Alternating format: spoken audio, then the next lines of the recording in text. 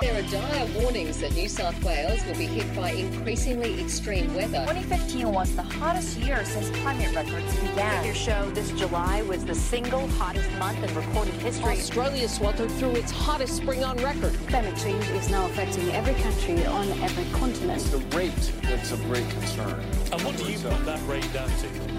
Oh, it's human activity. We have everything we need. Some still doubt that we have the will to act, but I say the will to act is itself a renewable resource. Hello and welcome to Climactic, a podcast on the Climactic Collective, a group of independent podcasters from across the range of the climate communities of Australia and New Zealand. Every week on Climactic, rain or shine, we either produce or feature an episode of a climate-engaged podcast. This could be from one of the shows on the Climactic Collective or beyond, and you'll always find a link to the show we're featuring at the top of the show notes. My name is Mark, and I'm the publisher of the Climactic Collective and of this show. And if you ever have any questions, I'm always reachable at hello@climactic.fm. This introduction was recorded on the lands of the Boonwurrung people of the Kulin Nation. I wish to acknowledge this is stolen land, and sovereignty was never ceded. This week on Climactic, I record this intro from the banks of the Mullumbullen Creek in Mullumbullen Park, near the Eastlink Freeway in Narm, Melbourne. I'm on the lands of the Wurundjeri people of the Kulin Nation, and this land is beautiful and unceded.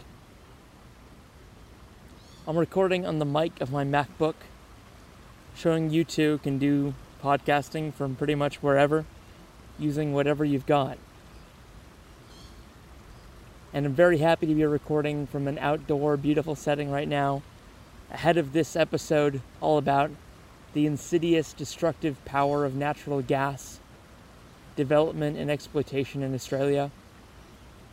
This is a webinar from the Beyond Gas Network, an amazing group of grassroots climate action groups from across Melbourne and across the country, one of which is founded by a longtime listener and friend of the show and myself, Belinda.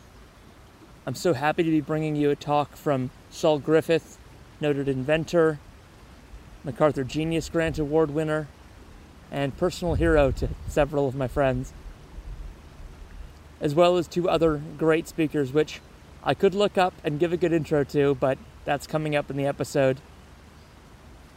It's a great webinar. You're going to get a lot out of it, and it's especially valuable information at the moment in the election cycle to combat the lies of the fossil fuel industry and the politicians they support. Standing on unceded land, surrounded by ecological resource and beauty, it couldn't be more obvious to me the lie of gas development.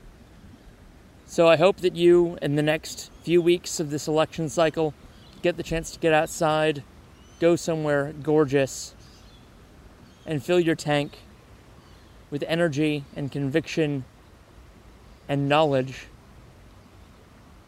that renewable energy isn't just ecologically right or economically right now, but self-evidently right when it spares land like this from development. Enjoy. Good evening, everyone. Thanks for joining. We're going to kick off in a few moments. My name's Naomi. I'm going to be helping to moderate this evening. Just to let you know that we are recording tonight's meeting. I'm going to help moderate this evening. My name's Naomi Hogan. I'm joining as another concerned community member and also as a volunteer board member at 350.org.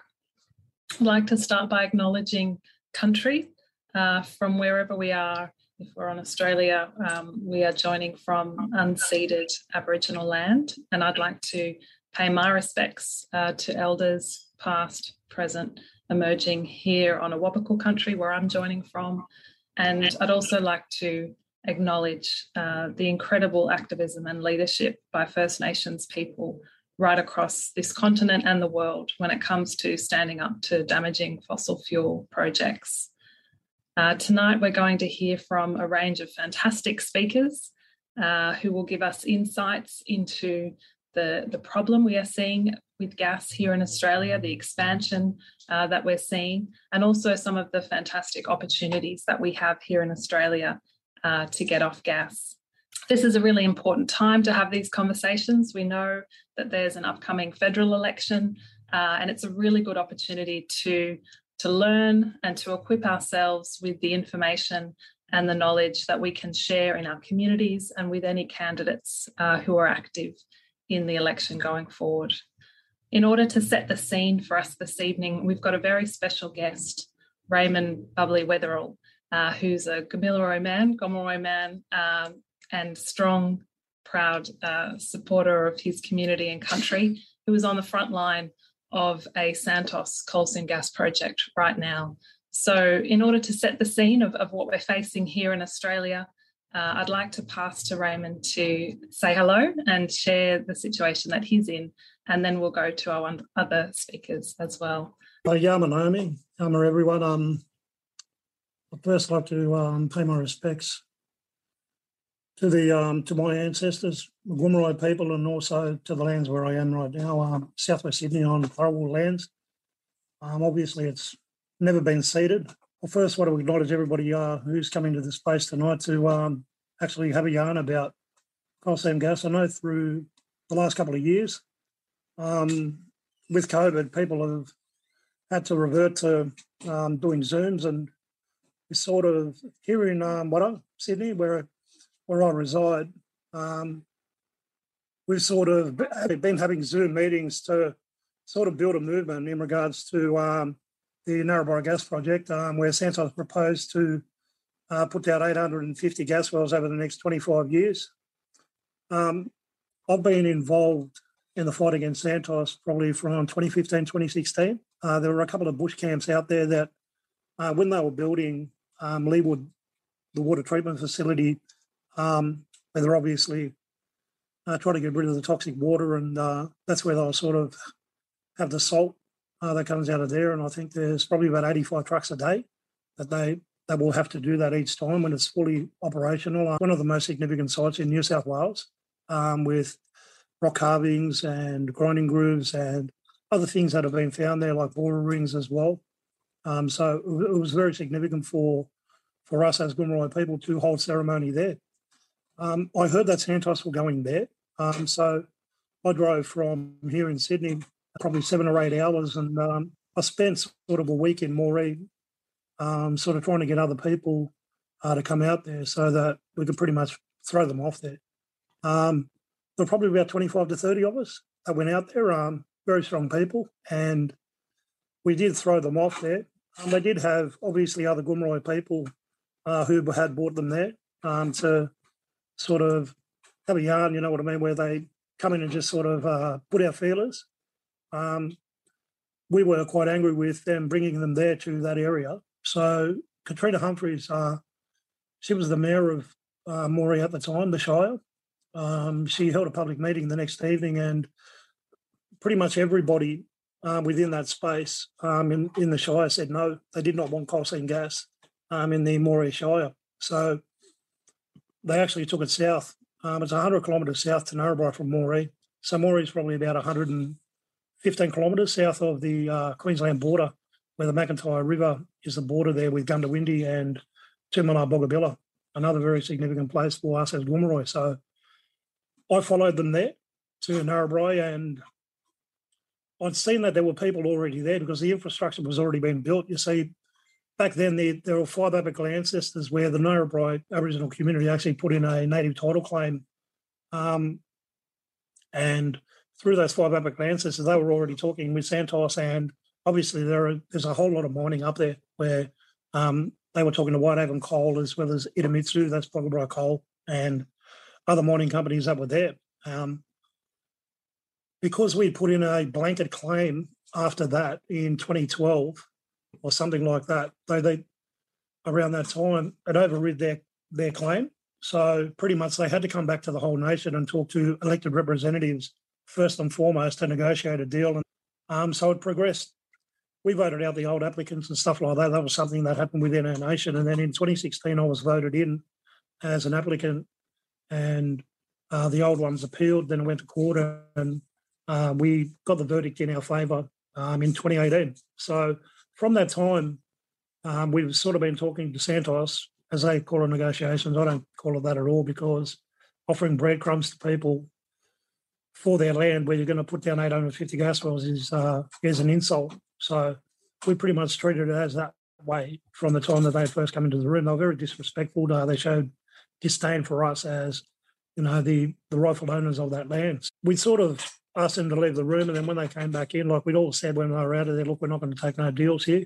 Obviously, they have to go back to the nation to vote, but we will try to prolong it as long as we can within the negotiation so that maybe we can find out some way. I do a lot of work outside of that space in regards to people who I live with down here, or I sort of know through the activist circles, through Black Lives Matter. You have the Nitty Nanas here in Sydney, and there's other various spaces that you go into. I mean, look, the one saying that we have as Aboriginal people, when you're born black, you're born political. So you have to take a stand on all issues that, let's say, impact on our people on a daily basis. So the one thing that I wanted to do was to try to get mining to stop up there, as well as coal seam gas not to go into the country. I mean, we've given approval to 2 solar farms.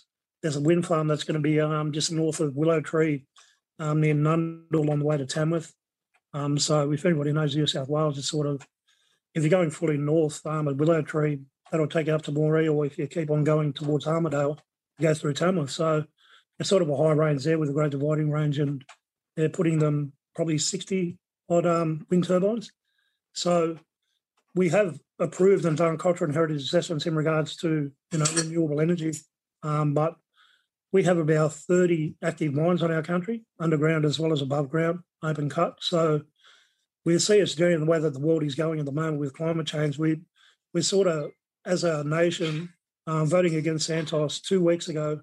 We voted 162 to 2 and 4 abstentions against Santos. We did not think it was going to go that way, a lot of us who were with the no vote, because there was a lot of talk within that week that sort of people were going to, go with them. But I think it was through good conversations that we had outside of the meeting that it sort of swayed people, and getting up within the meeting as well, sort of sharing our thoughts and feelings in regards to the detrimental effect that, coal seam gas would have on the Pilliga scrub there. It's a very significant site for Gomeroi people in regards to our dreaming stories and songlines. It's in the middle of our nation. Coonabarabran actually put the telescope there because it's got the best viewing of the Milky Way anywhere in the country in regards to, that's why they put it there. So if you put 850 gas wells in there, it's going to be like daylight when they're all going all at once, those flares at night. So we sort of went with that and told them, our people, exactly what would happen over 25 years. Now, you have to understand too, look, there are 30,000 Gomeroi people across this whole country. So that's going to grow in the next 25 years when they obviously drop down those 850 wells. I think they offered us about $5 to $10 each over that 25-year period, $5 a year. With the cost of living, and I know that everybody probably heard with Scott Morrison the other week, if you can't rent, go and buy a house, whereas people are struggling. Sorry to interrupt, it's Naomi here. I'm conscious that we could talk all night about this incredibly important issue.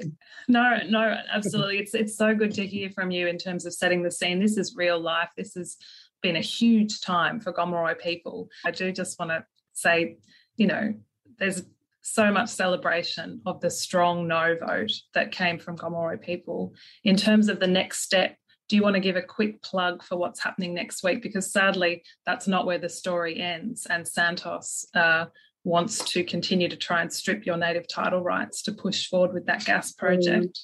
Thank you, Naomi. So this Friday, in the Federal Court in Brisbane, they're holding it.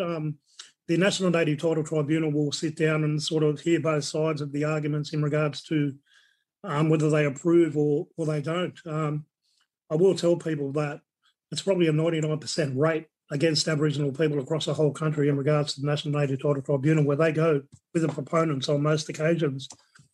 The one conversation that myself and a good brother of mine here, Paddy Gibson, have been saying to people is that we're due for a win. I really think that if the Gomeroi win, it will inspire other Aboriginal people across our whole country to say no. The structure in WA is a lot different in regards to wine or the way that they have it there where they get royalties. We don't get that over here. It's very different with so we had to say no. I mean, there is a point where we always say that you can't put a price on culture and heritage, and your land is worth more than any amount of money. Money doesn't make you happy, it doesn't hug you, it doesn't tell you it loves you like your land does when you go home, take your shoes and socks off and walk in the beautiful earth. So for our grandkids or grandchildren's grandchildren, we have to take a stand to make sure that we fight for our country. And the resounding no vote was fantastic. And I do hope that Tony McAvoy is acting on our behalf in the National Native Title Tribunal, and he's a very good native title lawyer. So hopefully, we get a win. And thanks for listening, everybody. I know I sort of rambled on a bit. You wanted a bit of history. Well, history in this country hasn't been too good for Aboriginal people. So I thought I'd, end it tonight there with a good one. Hopefully we win. And thank you. Thanks, Bubbly. Thank you. All power to you, absolutely. And anyone that can get to Sydney to support on midday this Friday down at the Federal Court, go down and show your respect. And all power to you. Thank you so much. Yes, very friendly bunch. Thank you. All right, let's keep moving, and thanks again. Our next speaker for this evening is Bruce Robertson. And Bruce has done a fantastic job over the years in speaking out strongly about the problems with gas. He works with the Institute for Energy Economics and Financial Analysis. He's been an investment analyst, a fund manager and professional investor for over 36 years. He's jumped on as an expert witness before a number of government inquiries into energy issues, and he joins us tonight. Thank you, Bruce. Look, just starting off straight away with the bad news. Globally, methane emissions are growing at the fastest rate in 2021, a COVID recession-affected year. They grew at the fastest rate since records began in 1982. Now, why is this important? Well, methane emissions make up around 25% of all greenhouse gas emissions come from methane. And what we're seeing this year is another strong year of growth. Now, I don't need to remind all of you that basically the Paris Agreement means we've got to reduce emissions, not continue to increase them at ever higher rates. The problem we have is just a simple measurement of the amount of methane in the atmosphere. Recently, a study was done in the US, very recently, in the New Mexico part of the Permian Basin, which is, the biggest onshore gas basin in the US. And that basically showed that the emissions were 6 times as much as the latest estimate from the Environmental Protection Agency. In Australia, there is systemic fraud going on. Basically, in Australia, emissions estimates are taken from Jazeera, the gas industry funded and gas industry controlled arm of the CSIRO. They've measured emissions from Queensland CSG fields from hand-picked wells given to them by Origin. Now, independent measurements have been taken of the same basin, the Surat Basin in Queensland. And what it found was that the methane emissions were 2 to 3 times higher than existing inventories for the region. So what we're seeing is the gas industry control the measurement of these emissions, and where they do, they control them and make sure that the emissions numbers come out far lower than they actually are. And it's not just me saying this. The International Energy Agency has weighed in on this, on the emissions accounting fraud that goes on globally, stating that methane emissions from the energy sector are 70% higher than official figures. In all the documents you read out of the International Energy Agency and out of the UN Environment Programme, they all say that to get to net zero, we need to decrease the amount of gas being produced. The decrease has to happen from yesterday, from 2020. We're now in 2022. And to get to net zero, those lines have all obviously become a bit steeper because emissions have continued to grow from methane. So what does the gas industry say about this? It says it's going to mitigate its emissions with carbon capture and storage, and that's why it can go on having more and more gas fields. But carbon capture and storage isn't an effective method, and it's not effective for two reasons. Firstly, basically the projects have trouble in capturing the gas. If you have a look at the overall emissions, most of the emissions actually occur when you burn the gas, not when you produce it. And I think that's the key point, right? So they're only talking about mitigating the emissions of actually producing the gas, and even then they're not very good at it. If we have a look at what the IPCC says about it, it says that CO2 storage is not necessarily permanent. There's physical leakage from storage reservoirs is possible, either by gradual long-term release or the sudden release of CO2 caused by disruption of the reservoir. Now, how does this happen? At Moomba, for example, there are over 2,000 wells. About 2,400, between 2,400 and 2,600 wells have been drilled in that field over the time of history. And what's happening is that unfortunately, those wells rupture over time. And so we're likely to see large escapes of CO2 over time in these carbon capture and storage projects. Another mitigating strategy they talk about is blue hydrogen. We can knock this on the head pretty quickly at the moment because it's wholly uneconomic. One of the things that happened with the big rise in gas prices is that it's made it uneconomic. It has another small problem that's been pointed out by Cornell, Stanford, and ANU universities now.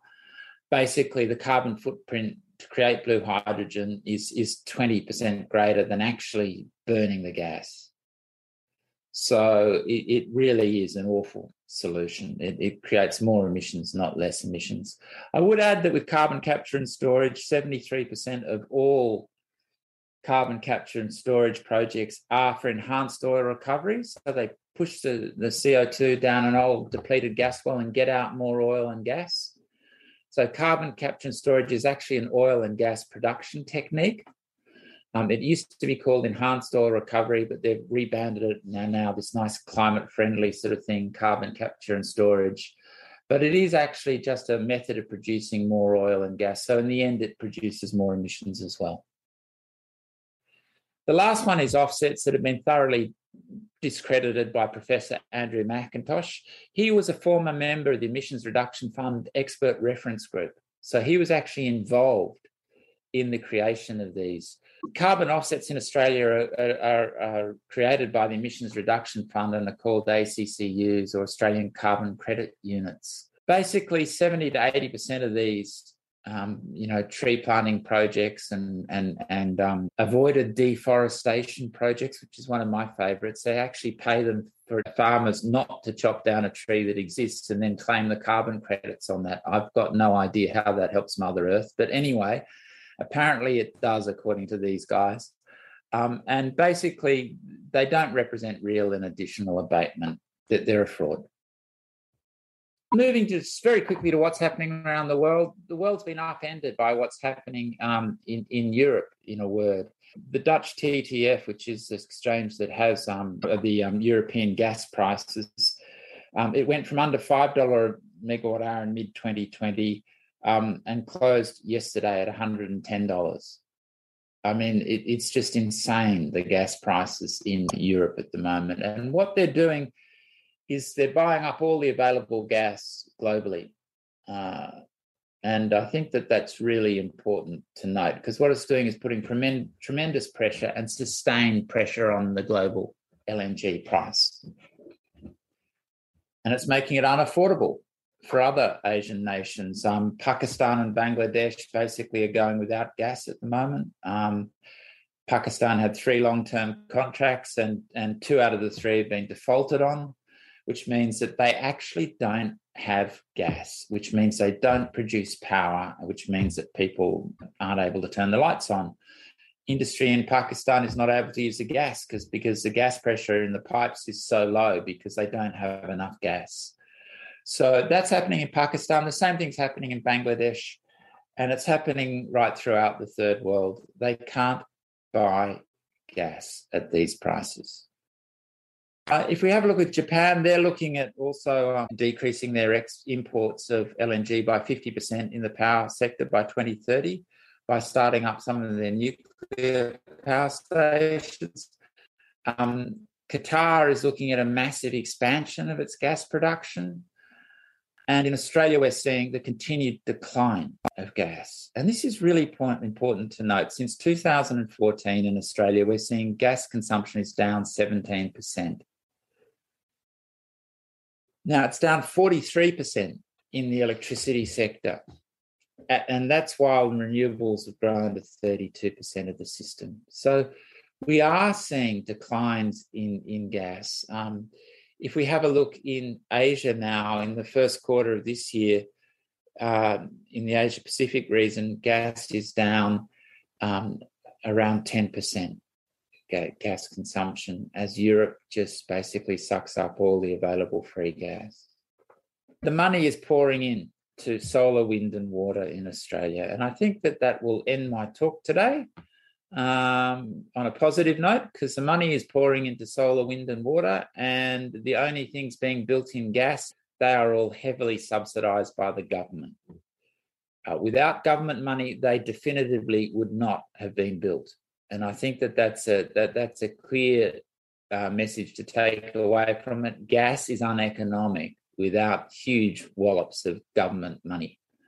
And that's even gas-fired power stations. So, and I think I'll end on that optimistic note. Thank you. Thank you, Bruce. Good on you. And yes, very important note to end on there, noting that our Australian government is proposing to give billions of dollars to the gas industry in this budget and those to come. So a good one to work to prevent if we can have those conversations. I will move us along now to our next speaker, Saul Griffith. He is an inventor and author of The Big Switch, where he sets out a detailed blueprint to transform our infrastructure, the grid and households. He's worked in the US, where he led projects for agencies, including the National Science Foundation. He was awarded a MacArthur Fellowship for inventions in the service of humanity. He also worked in the US writing energy policy for the Democratic Party's Build Back Better plan. Saul, thanks for joining us. Thank you very much, everyone. I'm also dialing in with COVID tonight. Thank God for science. Thank God for vaccines. I'm glad I got it after the vaccines. And for those of you who emailed me in the last week, you would have seen my autoresponder, which said, now we just need to apply the vaccines that we know exist to climate change. And the vaccines for climate change are electrification. So we now know what it looks like technologically. It's solar cells, it's batteries, it's electric vehicles, it's heat pumps. We know what we have to do. And I'm going to do a quick talk just on the opportunity for Australia to lead the world and to contextualize individual and household action and community action in the global climate context. So I've recently started an organization in Australia called Rewiring Australia. I also started an organization in America called Rewiring America. The goal is to promote demand-side electrification as well as clean supply of renewable electricity as our chief strategy for solving the majority of our emissions. It's also an optimistic agenda, and honestly, we now have the technology to make this come true. And I'm nicknaming it the abundance agenda. A journalist from the New Yorker actually applied that to me, and I'm now going to own it. So we can rewire Australia, eliminate all of our climate emissions. We can create enormous number of jobs in our communities. We can revitalize community economics in a really interesting way, because buying fossil fuels is a fast way for money to leave your community and support someone else elsewhere. And it's going to save money for households. So it is highly imaginative, to say the least, to think that we're going to put twice as much shit back in the ground as we currently pull out of the ground. So we really need this to emphasize we can't take these negative emission scenarios seriously. We need to stay on these fast, early emissions reductions. Now, I think we've had the lack of concrete action for what people need to know they have to fight for and what they have to do. So you can now actually look at, because the timeframes are relevant, we need to do close to 75% emission reductions by 2040, honestly, we know how to do about 75% emissions reductions. They're the energy sector ones that can be solved with electrification. We don't yet have technology answers for the remainder in industry and cement in agriculture, for example. So we need to prioritize these ones early. And that gives a pretty clear goal of what you need to do in your community. Big, rapid emission reductions by 2030. Try to get it to zero by 2040. In your community, it turns out we all live much more similar lives than we'd like to believe. We all have water heaters, we all have space heaters, we all have cars, we all have kitchens. It was actually nice in the IPCC report today. It was unequivocal. The machines that already exist on the planet today that burn fossil fuels, if all of those machines live out their natural life, that will take us past 1.5 degrees. What that just very frankly means is you can never install a natural gas appliance of any kind again. You can't really buy a petrol-powered vehicle or a diesel vehicle again. We need to make sure that all of our purchasing decisions and all of the policy that helps people make those purchasing decisions is now focused on electric end use. So to put it even more bluntly, these curves are with the retirement curves of the machines that already live in your community.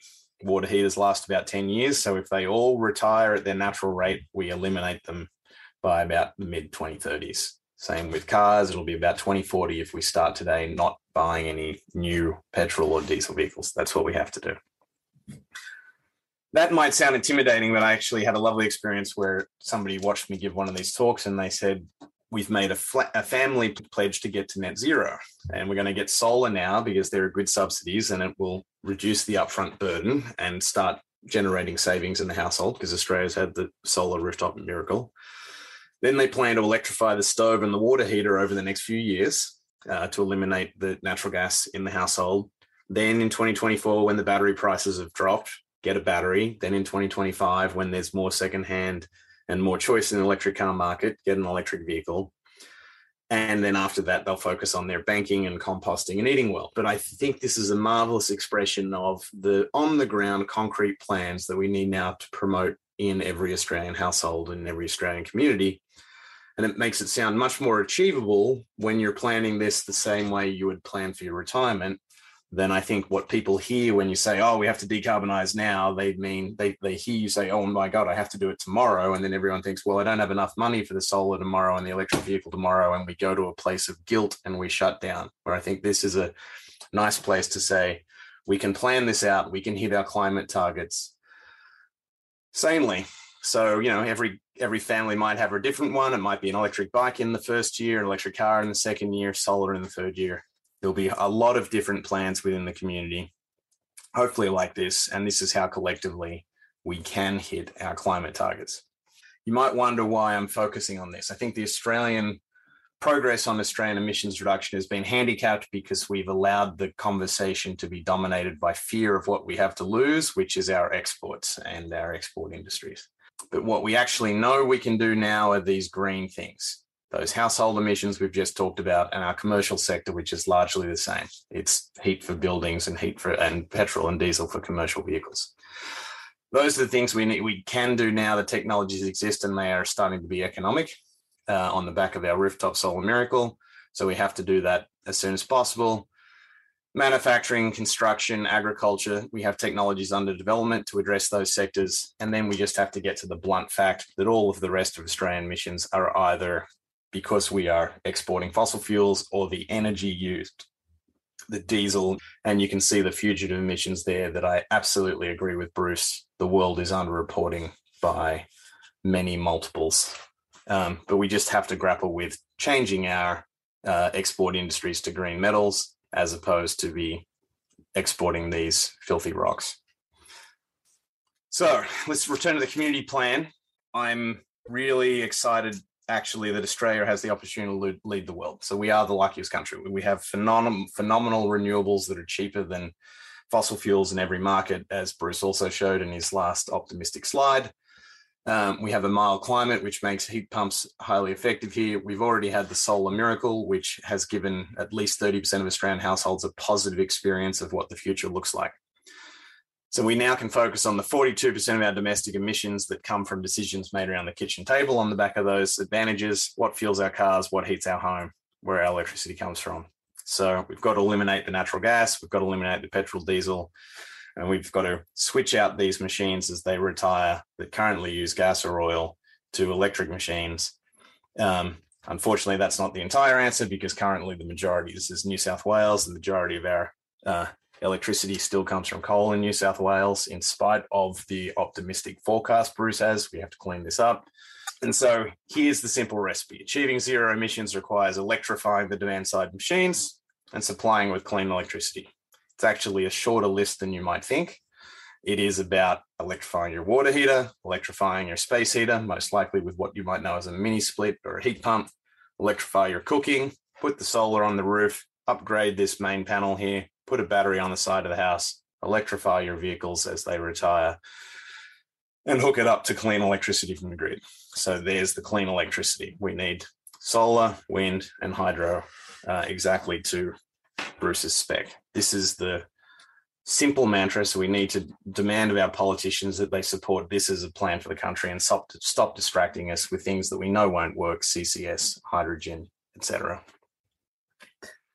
Here's the good news and why I actually moved back to Australia to focus on this. I'd like Australia to run the world's first pilot that proves this is economic, because it will be cheaper here sooner than it will anywhere in the world. One of the ways it does that is because these electric machines are so much more efficient. If you have an electric Ford Ranger on the right instead of a petrol one on the left, it'll use less than 1/3 of the energy to drive a kilometre. Same with your hot water heater. Heat pump hot water heater in Australia will use 1/3 or 1/4 of the energy of the natural gas machine on the left. There's still tragic, high efficiency natural gas hot waters being sold as good policy, both in the US and Australia. We just have to call that out as bullshit and say we need to move completely to electric. There's very limited, that middle bar is the very limited win you get by a more efficient natural gas. We just need to go straight to clean electrified things.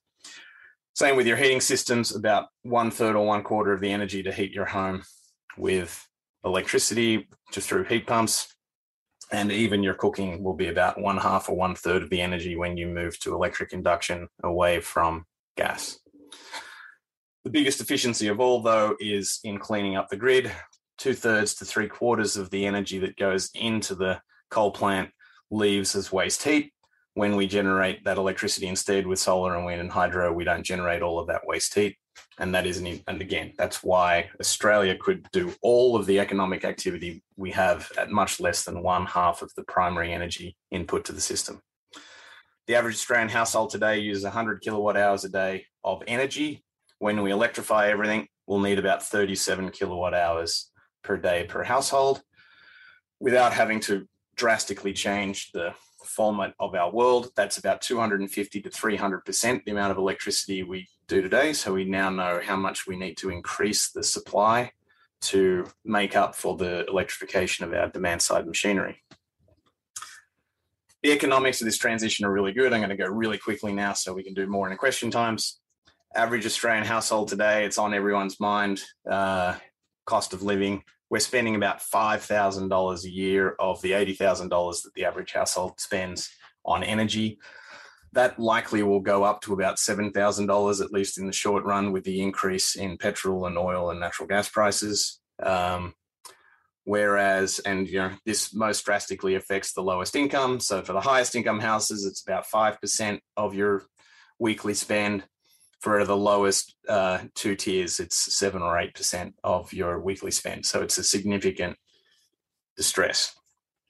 We know, however, that this is the good news about what's happening in the world. Every time we double the amount of solar we produce in the world, its cost lowers by 20%. Every time we double the number of batteries, it lowers cost by about 20%. Wind turbines, every time we double the amount we make, lowers the cost by about 14%. We need 3 or 4 doublings each. So we need 10 to 15 times as much solar, 10 to 15 times as much wind, 10 to 15 times as much battery.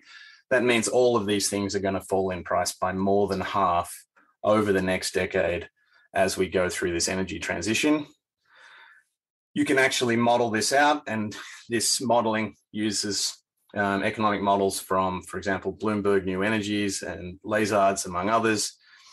We can take that existing average Australian household, 2021, might be spending $5,200 a year. In fact, in 2022, because of the increase, that was modeled with $1.48 a litre. Remember those good old days, petrol, $7,000 a year at $2.10. So that's expensive. If you had to buy all of the electric equipment to electrify your household today, and you had to finance it, you can see that the energy cost is very low because of those efficient electric machines and the low cost of our rooftop solar and our cheap electricity here.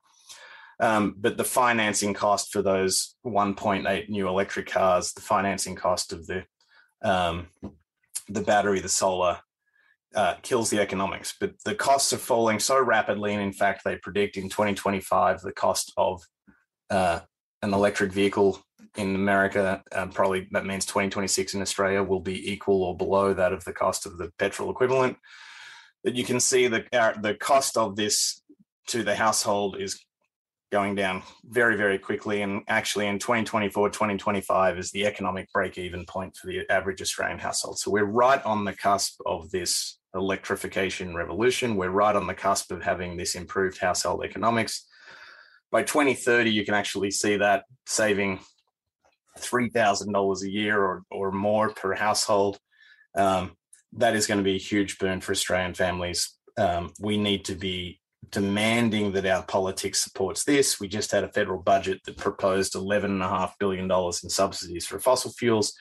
If you invested in this project as a nation, $12 billion over the next decade would get all Australian households to be realising these savings, and those savings would be $40 billion a year. We have the opportunity to lead the world, improve the economics of this transition, and that's what we should be demanding of our politics. I'll stop there because I think I'm over time.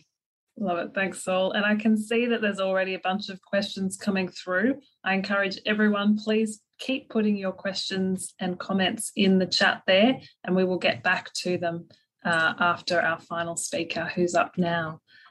So we now have Freya, who runs the Renewables Not Gas program for Lock the Gate. It's the campaign to harness the power of local governments and create positive change in energy policy to get off gas. It's already generated a buzz in Victoria and New South Wales and is spreading. Freya has also worked with state and federal MPs in Victoria on campaigns to prevent plastic and fracking, and has worked as a national corporate environmental manager. Thank you for joining us, Freya. Thanks so much, Naomi. I would like to particularly acknowledge that we are on stolen land tonight. I'm coming to you from the land of the Bunurong people, where I was born, where I live and work. And I acknowledge that these lands were stolen, sovereignty was never ceded, and I pay my respect to ancestors past, present and emerging, and to all traditional owners joining us here tonight. Also, I want to say a big thanks to Beyond Gas Network for putting together this very important program this evening. Like Saul, I come to you in solidarity with COVID, brother. I think you did really well. Well done, not coughing through your presentation. Hopefully, I can match that tonight. So I'm just going to jog through this tonight because I'm really keen to get to the breakout groups at the end and leave some time for Q&A. One thing I would like to highlight is that every time we do tap into another gas well, every time we move gas around, every time we use gas, there's an ongoing toxic legacy that includes benzene, toluene, emissions. There's tars, oils, hydrocarbon sludges, spent oxide waste, ash and ammonia. And we've seen some sites that have been unusable for decades after gas industry has closed up and gone away. So in addition to the impacts on climate, which, in the last month we've seen Lismore flood twice, and we've seen record-breaking temperatures in the Arctic and the Antarctic. Dangerous climate change is already here, and we don't have any time left to pontificate. In addition to the climate and environmental impacts, there's also a series of health impacts associated with gas from fracking, which can, for nearby residents, cause cancer, skin eye irritations, respiratory problems, damage to the nervous system, cells and blood, endocrine disruption, reproductive problems. And then when we're looking at what happens when we burn gas in the home and in buildings, 12% of childhood asthma is linked to gas appliances in the home. It's estimated to be similar to having a heavy smoker in the home in terms of health impacts for children. Can also cause migraines, fatigue, skin conditions, cancer, immunity conditions, reproductive health, infant mortality, congenital birth defects, low birth weight, preterm birth. And these health consequences well and truly disproportionately impact poorer households, whether these are renters whose real estate agents or landlords won't maintain the gas appliances, or if they're people who just can't afford to maintain their appliances themselves. In addition to that, we've also got the human health ramifications of climate change, which are already starting to be felt, particularly in the flood-affected areas of Australia right now, as well as people who have survived the fires a couple of years ago. And so both reasons we can't afford gas, but we can't afford it economically. And I think that Bruce has put a really sort of strong argument there, as well as Saul. So I won't spend too much time on that. But I think that it is worth noting that the gas industry is basically a parasite on the public purse. They suck so much money out of federal coffers, and they give so little back in royalties or tax that it is economically true that we can't afford the gas industry in any way, shape or form.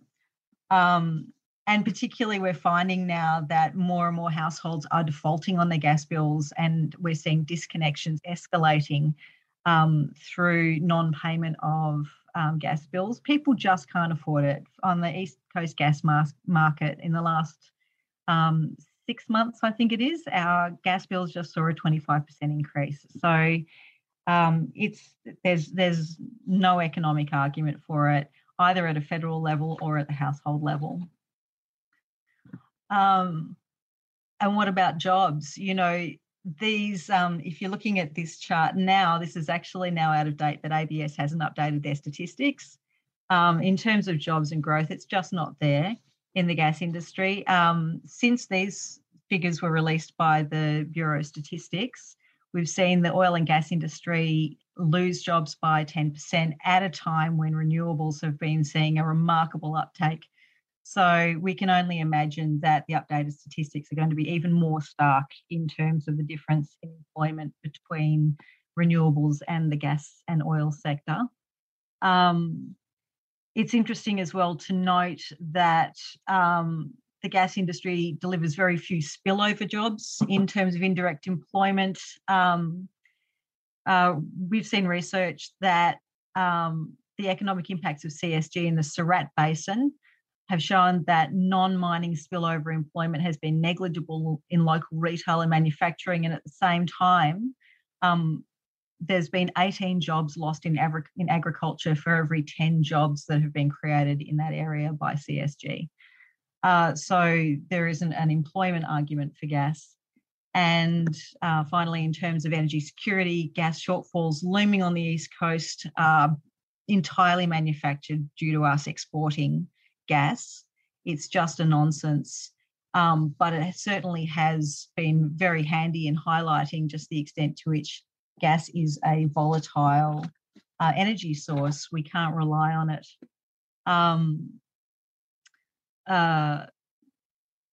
Centralised energy networks like gas distribution networks are hopelessly inefficient. They're constantly leaking. They're vulnerable to national disasters and terrorist attack sabotage. And something that we don't really look at very often in Australia is the extent to which gas companies and facilities are owned by foreign state or private-owned interests. So how does this happen? And how is it that we are throwing money hand over fist at the gas industry? And it's pretty straightforward. It's donations by fossil fuel companies writing federal policy. In the 2020 financial year, we saw $1.35 million come into LNP and ALP coffers from fossil fuel industry, and we saw $10.3 billion go out to them in subsidies. The following financial year, $1.15 million came in to federal party coffers, and $11.6 billion was handed out to fossil fuel industry in the last budget. At the moment, with the latest budget figures, it's a $22,000 a minute subsidy to the fossil fuel industry.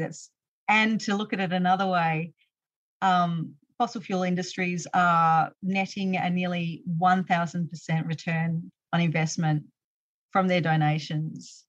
But really the way I find it interesting to look at it is this is also a very legal money laundering operation, because for every $100 that is given from the public purse to the fossil fuel industries, $1.14 is given back to the Liberal, National and Labor parties between them. So it's interesting to view it through that lens as well. Yeah, royalties and taxes at them have been outstripped by subsidies. So in other words, the amount of money that we give to fossil fuel industries is $3 billion more than we receive back in royalties and taxes from fossil fuel industries. On average, fossil fuels paid us 10% tax, and many companies, including Origin, Chevron and Santos, paid no tax at all in the last financial year. There's an element of state capture as well in the way the federal government allocates funds to states for infrastructure and energy projects.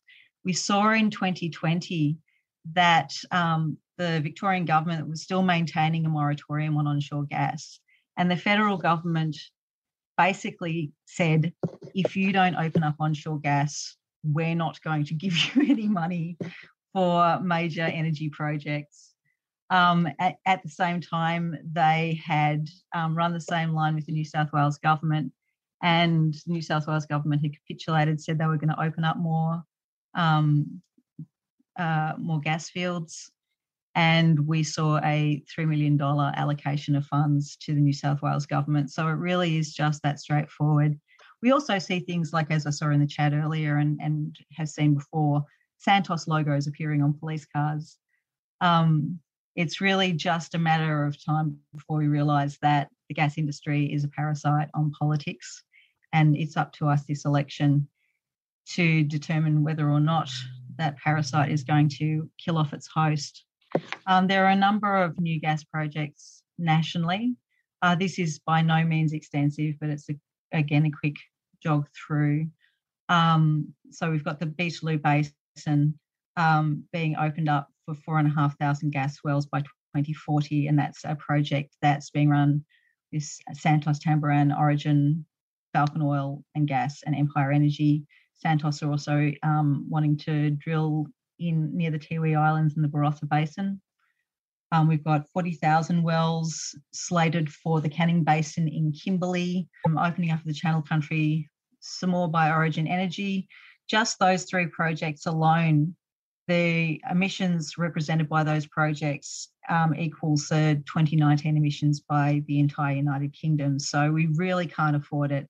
And I want to make it plain that over the next 3 years, 2025, we need to have cut our emissions so significantly by 2025. But there's no way we're going to be able to achieve it with business as usual. This coming term of Parliament, federal Parliament, is going to be critical in the fight for climate change. So what are we going to do about it? There's a couple of things to remember about campaigning at election time, particularly if you are part of a registered charity. So if you are, charities are allowed to engage in advocacy or campaigning as long as their efforts further their stated purpose and what they were set up to achieve, and as long as those activities are allowed in their constitution. Also, any advocacy or campaigning that charities conduct must not have a purpose to promote or oppose a political party or a candidate for political office, engage in or promote activities that are unlawful, or engage in or promote activities that are contrary to public policy. This last one is a concern because that can basically mean speaking out against public policy. So you do have to be really careful if you are part of a registered charity, how you speak about truth to power and how you campaign. And we saw a really strong example of that. I don't know if anyone's seen the bin stickers that have been popping up on wheelie bins around Australia. They were put out by the Smart Energy Council. Fantastic idea. And Smart Energy Council is a registered charity. So when they printed up a bunch of bin stickers that said, chuck them out and bin him with a picture of Scott Morrison, they were kind of flying foul of the charity restrictions. So yeah, I don't know if anyone noticed that very quickly the bin stickers were discontinued by the Smart Energy Council, and a new organisation opened up called Smart Voting, and they're not a charity. So they're able to produce these bin stickers all they like without having to worry about running foul of their charity status. So yeah, it's really good if you are part of a registered charity just to be a bit circumspect. The ACNC does have a webpage, and I'm happy to provide links that can be sent out with the recording of this for anyone who wants further information on anything that I've discussed. So not registered charities have so much more freedom. Having said that, please make sure that all of your electoral communications meet the legal authorisation required for election period materials. You can find out more at the Australian Electoral Commission website. They've got a whole list of the different things that they need you to say if you are campaigning. Usually at the bare minimum, it will be name of the person authorising it and their address. But absolutely go and check that out if you are going to be particularly printing materials and publishing materials. And don't get yourself sued, as has happened recently to an asylum seeker activist who spoke out against Dutton. So just unless you've got the budget for it, but there's a chance you might not win if you do get sued, and it can be very expensive. So ask yourself if you want to hand them that on a plate. So I'll just very quickly scoot through various tactics. We're probably all familiar with direct action, like having a rally, dropping a banner, letters to MPs. Some people are trying event invitations. So you send an event invitation to your MP. This way it turns up in their inbox and in their calendar. It's a great way to make sure that you're noticed. Sending issue surveys to candidates, asking them how they would support certain policy areas and initiatives. Of course, there's always advertising, meet the candidates fora, social media and mainstream media messaging, and always letters to the editor and comments under online articles. So the most effective campaign plays the long game. Remember that it's not just through an election period that you run your campaign. You need to follow up afterwards. If you have a commitment from a candidate, make sure that you stick it to them after they've been elected. And if they haven't been elected, it's a nice thing to follow up with an unsuccessful candidate and just commiserate afterwards. And between elections, make sure you foster your relationships with MPs, whether they're in government or not. You can get a lot of really useful information. Finally, coordinated campaigns are good campaigns. So make sure that you're working in coordination with other groups or individuals in your area who have similar interests, and make sure that you're not all reinventing the same wheel. Thank you, Freya. That was a great closer as well in terms of where we head next. There was one for you, Saul, that I saw a few people asking around getting the politicians involved, getting policies that can help renters and low-income families and small businesses to be able to make those upfront investments in their plan.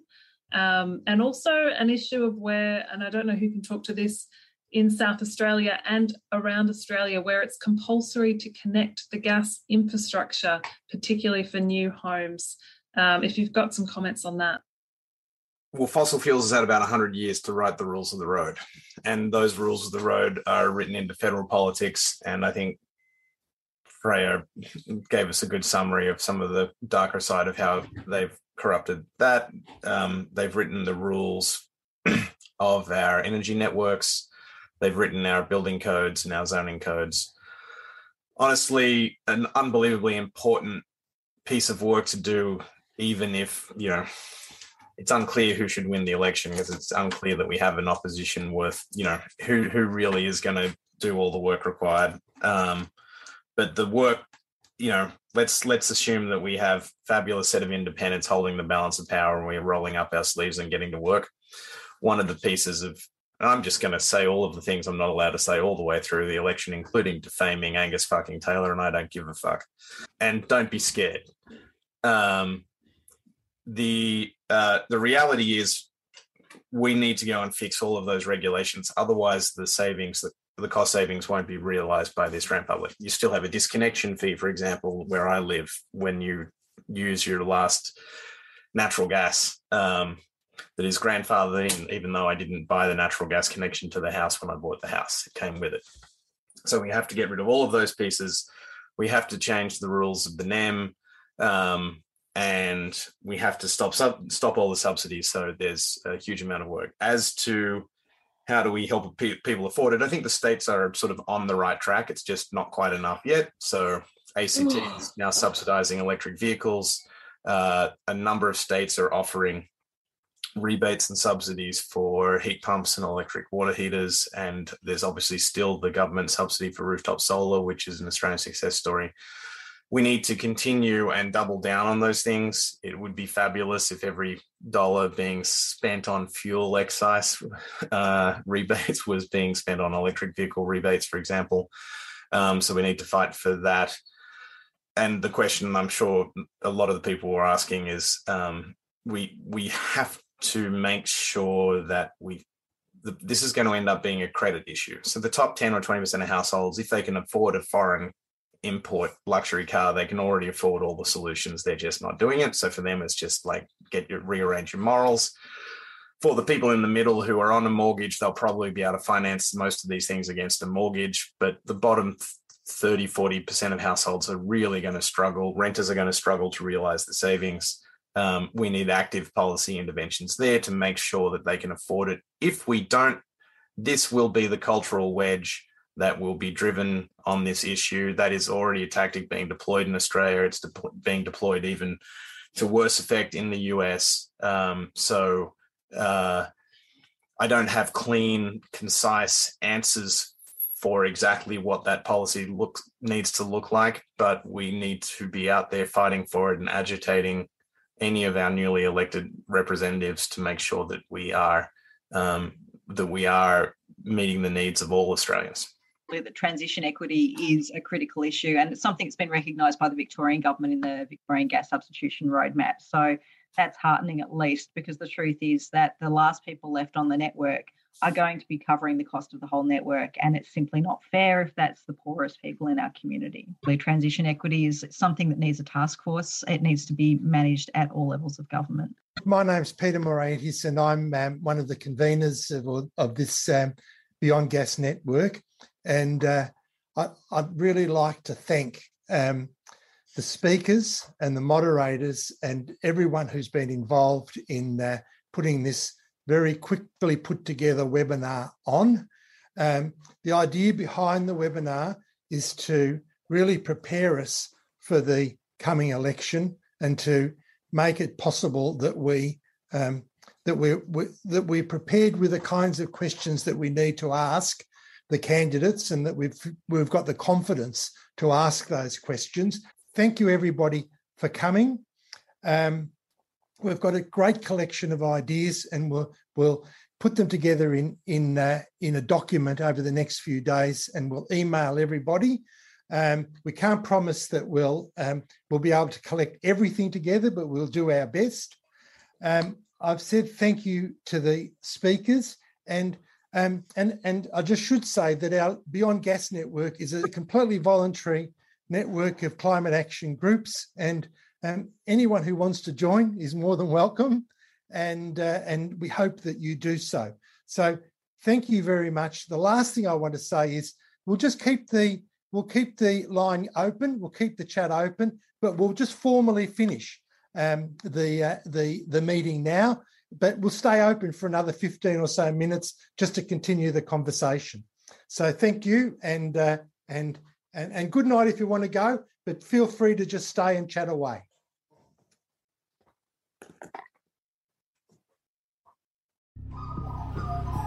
The Climactic Collective. This show is produced by Hear Media, a boutique audio agency in Narm, Melbourne. To learn more and get in touch, head to hearmedia.studio.